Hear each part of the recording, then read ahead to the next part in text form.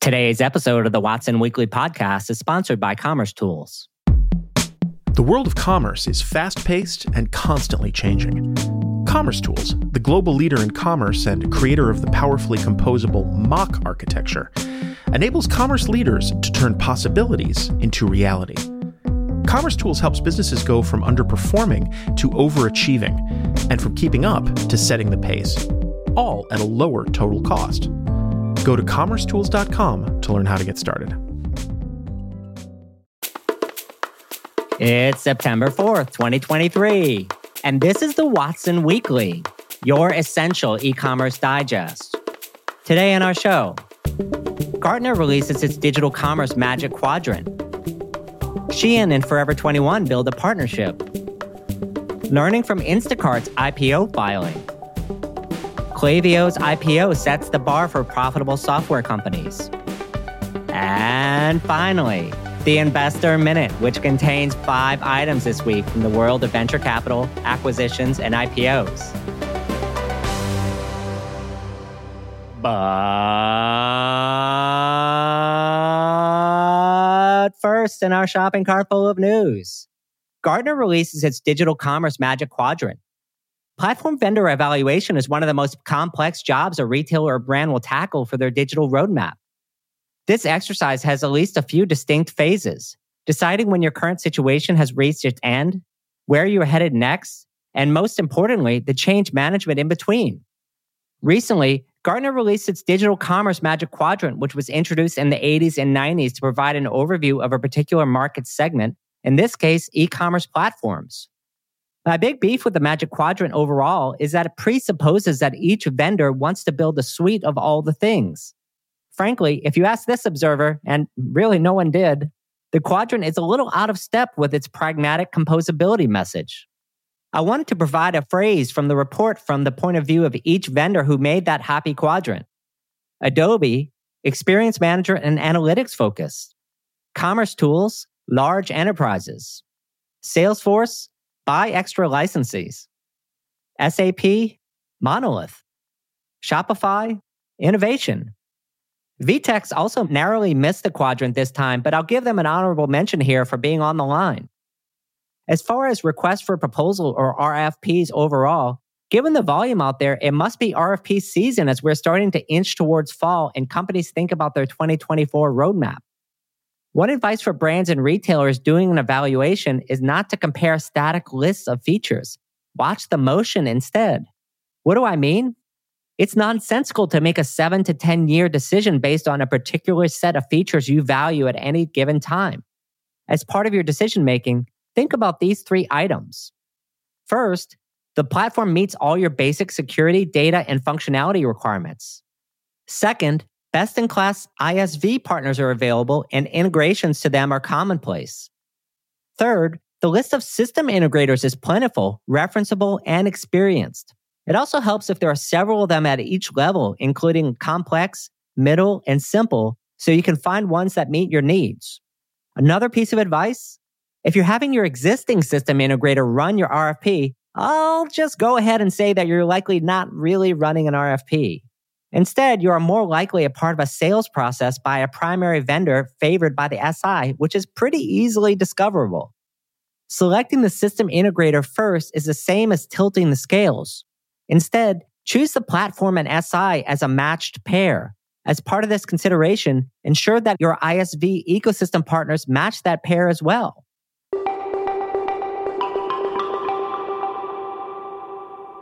Our second story. Shein and Forever21 build a partnership. The Wall Street Journal reported that online fast fashion retailer Shein has signed a partnership agreement with Spark Group, the owner of Forever21. Who is Spark Group? It's a little complex to understand, but let me try and break it down.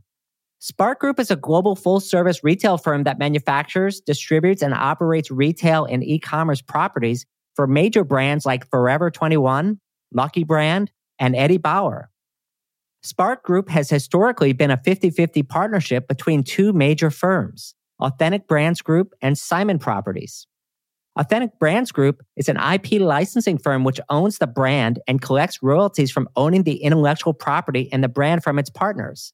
And Simon Properties, which is a real estate investment trust owning major malls globally. So what happened with Shein? A partnership that looks like a two-way investment. Shein now owns 1/3 of Spark Group. Spark Group invested a minority share in Shein. What they say it means is that Shein can sell products it doesn't manufacture, presumably the brands managed by Spark Group and perhaps even the broader Authentic Brands Group portfolio. Consumers will be able to return clothes purchased online at Shein at Forever21 stores and perhaps other Spark Group-owned stores in the future. Forever 21 will have access to Shein's customer base and be able to market its clothes there. Not clear if this is through Shein's marketing channels, in its marketplace, or on its own. Jamie Salter, the owner of Authentic Brands Group, says that additional Spark Group brands will likely funnel through this partnership also. Spark Group and Forever 21 are also looking to learn from Shein and its real-time, small-batch manufacturing processes, which have been disrupting the industry over the past few years and significantly outgrowing the rest of the fast fashion industry. What do I think this partnership means? This is part of the legitimizing and de-risking of Shein, who has been making moves to shake the slave labor claims. Plus, there's a lot of potential political risk in being a Chinese online retailer in the United States market. Giving U.S. companies a stake in Shein, Shein acquires a greater sense of legitimacy. Spark Group may also see Shein as a way to create the world's largest global fashion marketplace, which would be an interesting proposition. Authentic Brands Group, which owns part of Spark Group, makes money each time a sale happens or a new licensee signs up. This is about giving all the brands in the portfolio a multiplier effect. How can we turbocharge sales, encourage others to sign up, and take a piece of that too? I'll give Jamie Salter this. He's a smart one. This deal blunts a huge threat to the portfolio and creates a new business opportunity and potential revenue engine all at the same time.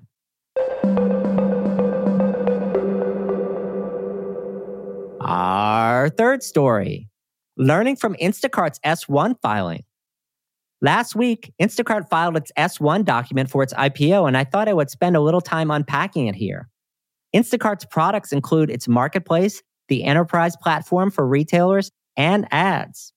Here are a few items that I thought were the most interesting from the filing. First, this is not just an IPO.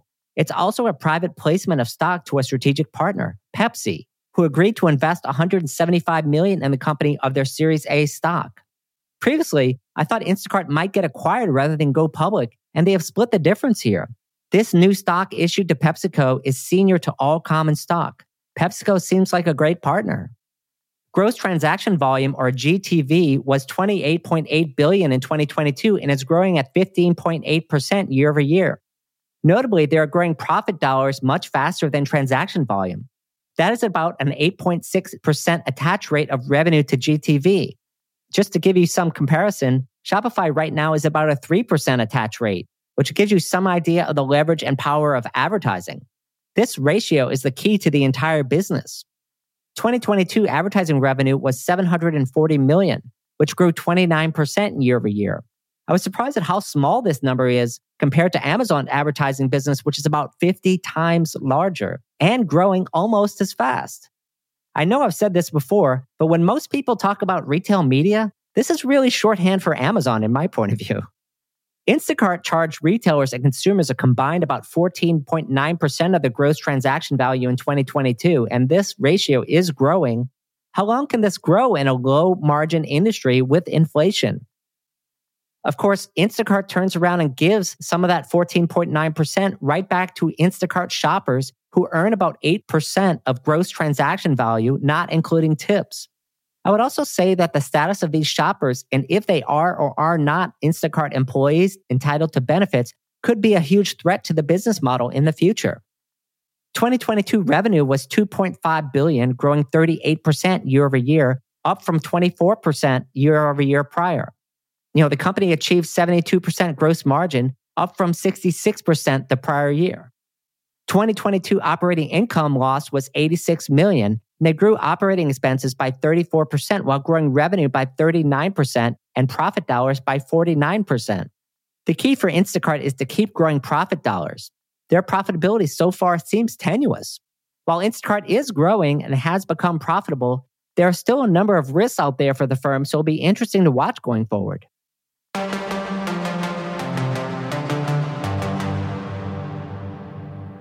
And our last story. Klaviyo IPO sets the bar for profitable software companies. Well, it finally happened. One of the most anticipated IPO filings in the Shopify landscape, and I'm here for it, Watsonians. Klaviyo hopes to raise at least $750 million in capital for its initial public offering. The company most recently raised $320 million in its last funding round in 2021, which gave it a pre-money valuation of $9.15 billion. What are Klaviyo's key metrics? Here's some information based on the 6 months ending June 30, 2022.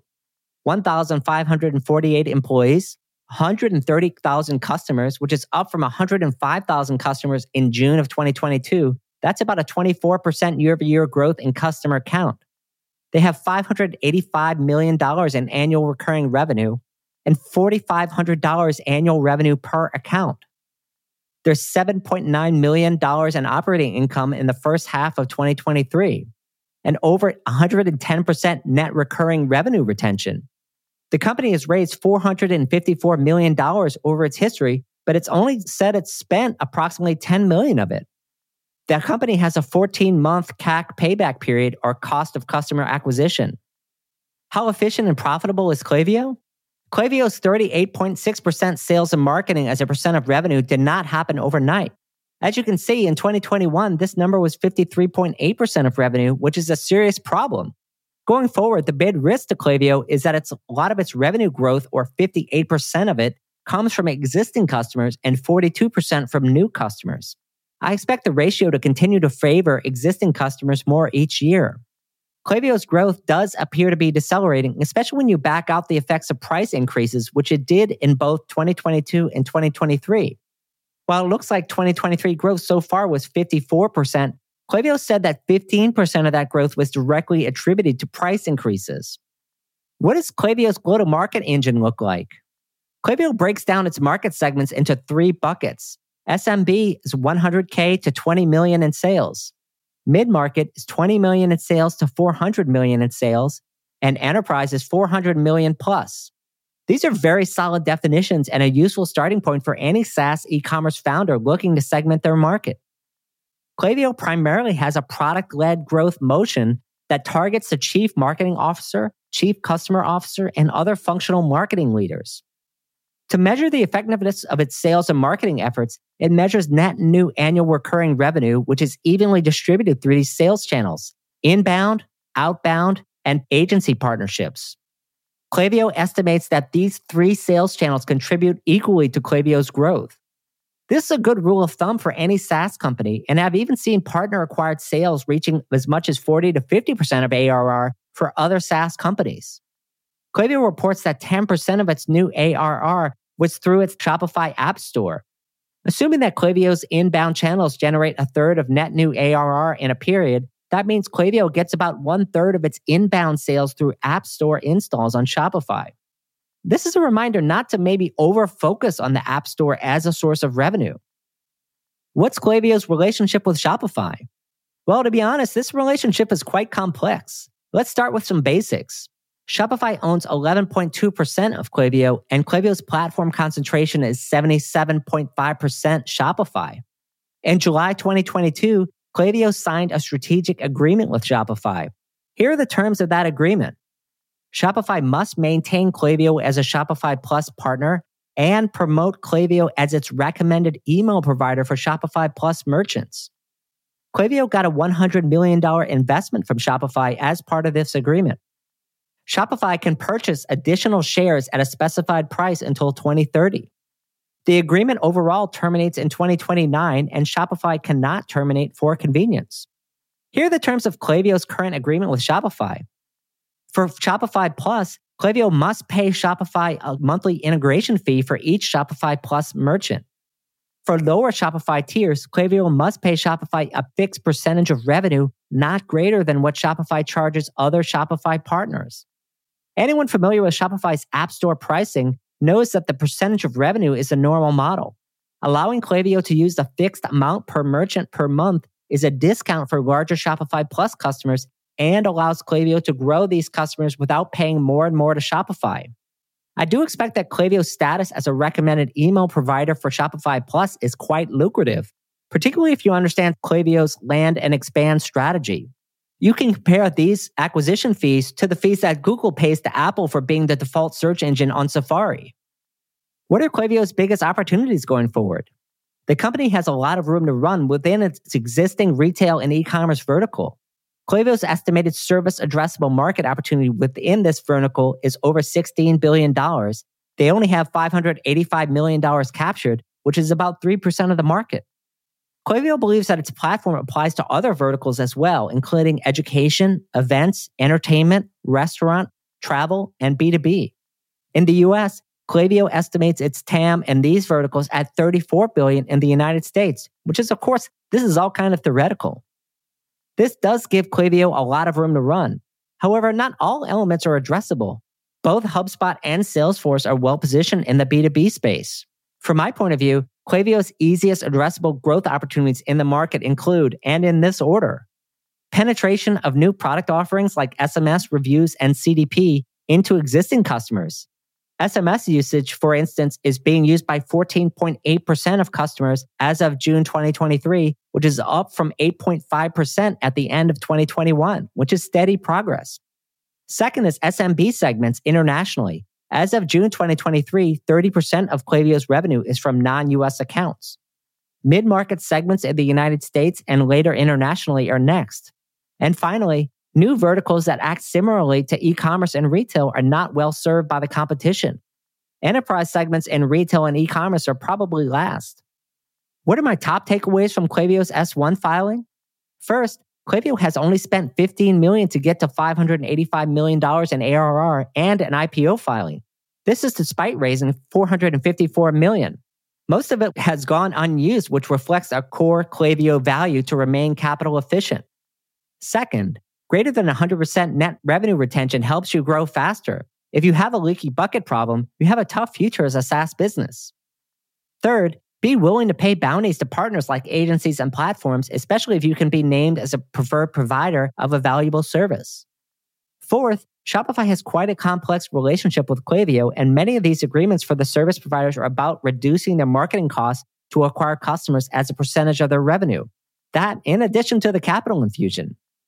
And finally, if you're considering going public as a service provider, serious preparation is needed 2 to 3 years before getting the company in the right shape to be attractive to outside investments. This is different than acquiring customers at any cost. And lastly, I don't care who you are. It's extremely difficult to build a $500 million plus ARR business with metrics like these. Ultimate respect to these founders, Andrew Bielecki and Ed Hallen.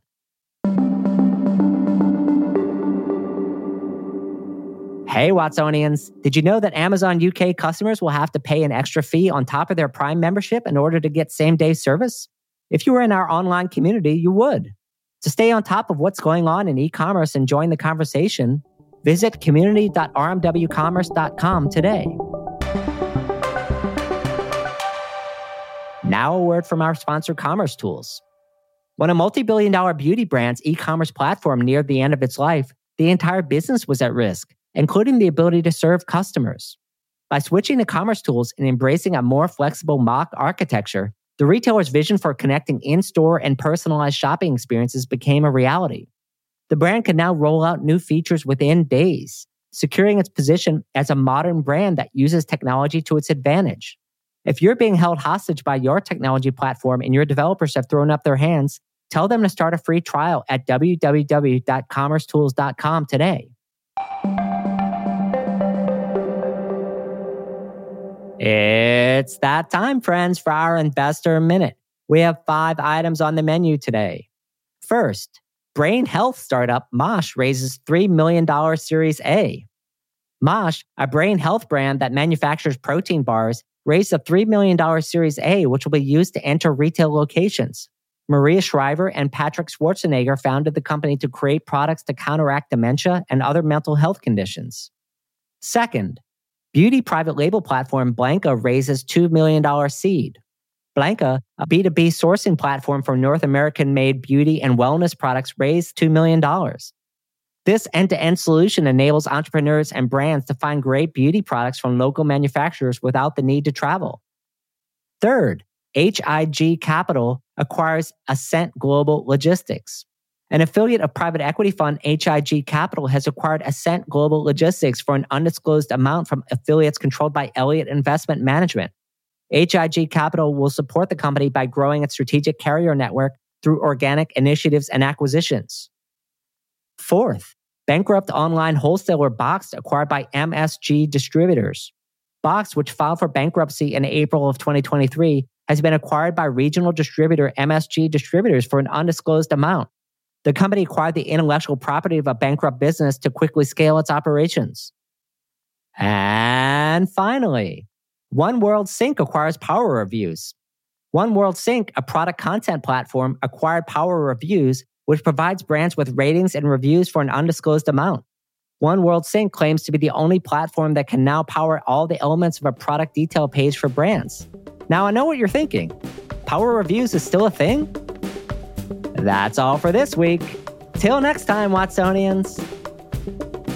Hi, I'm Rick Watson, CEO and founder of RMW Commerce Consulting and host of the Watson Weekly podcast, your essential e-commerce digest. Our production partner for the series is Citizen Race Car. The show is produced by Jose Baez, production manager Gabriela Montequin.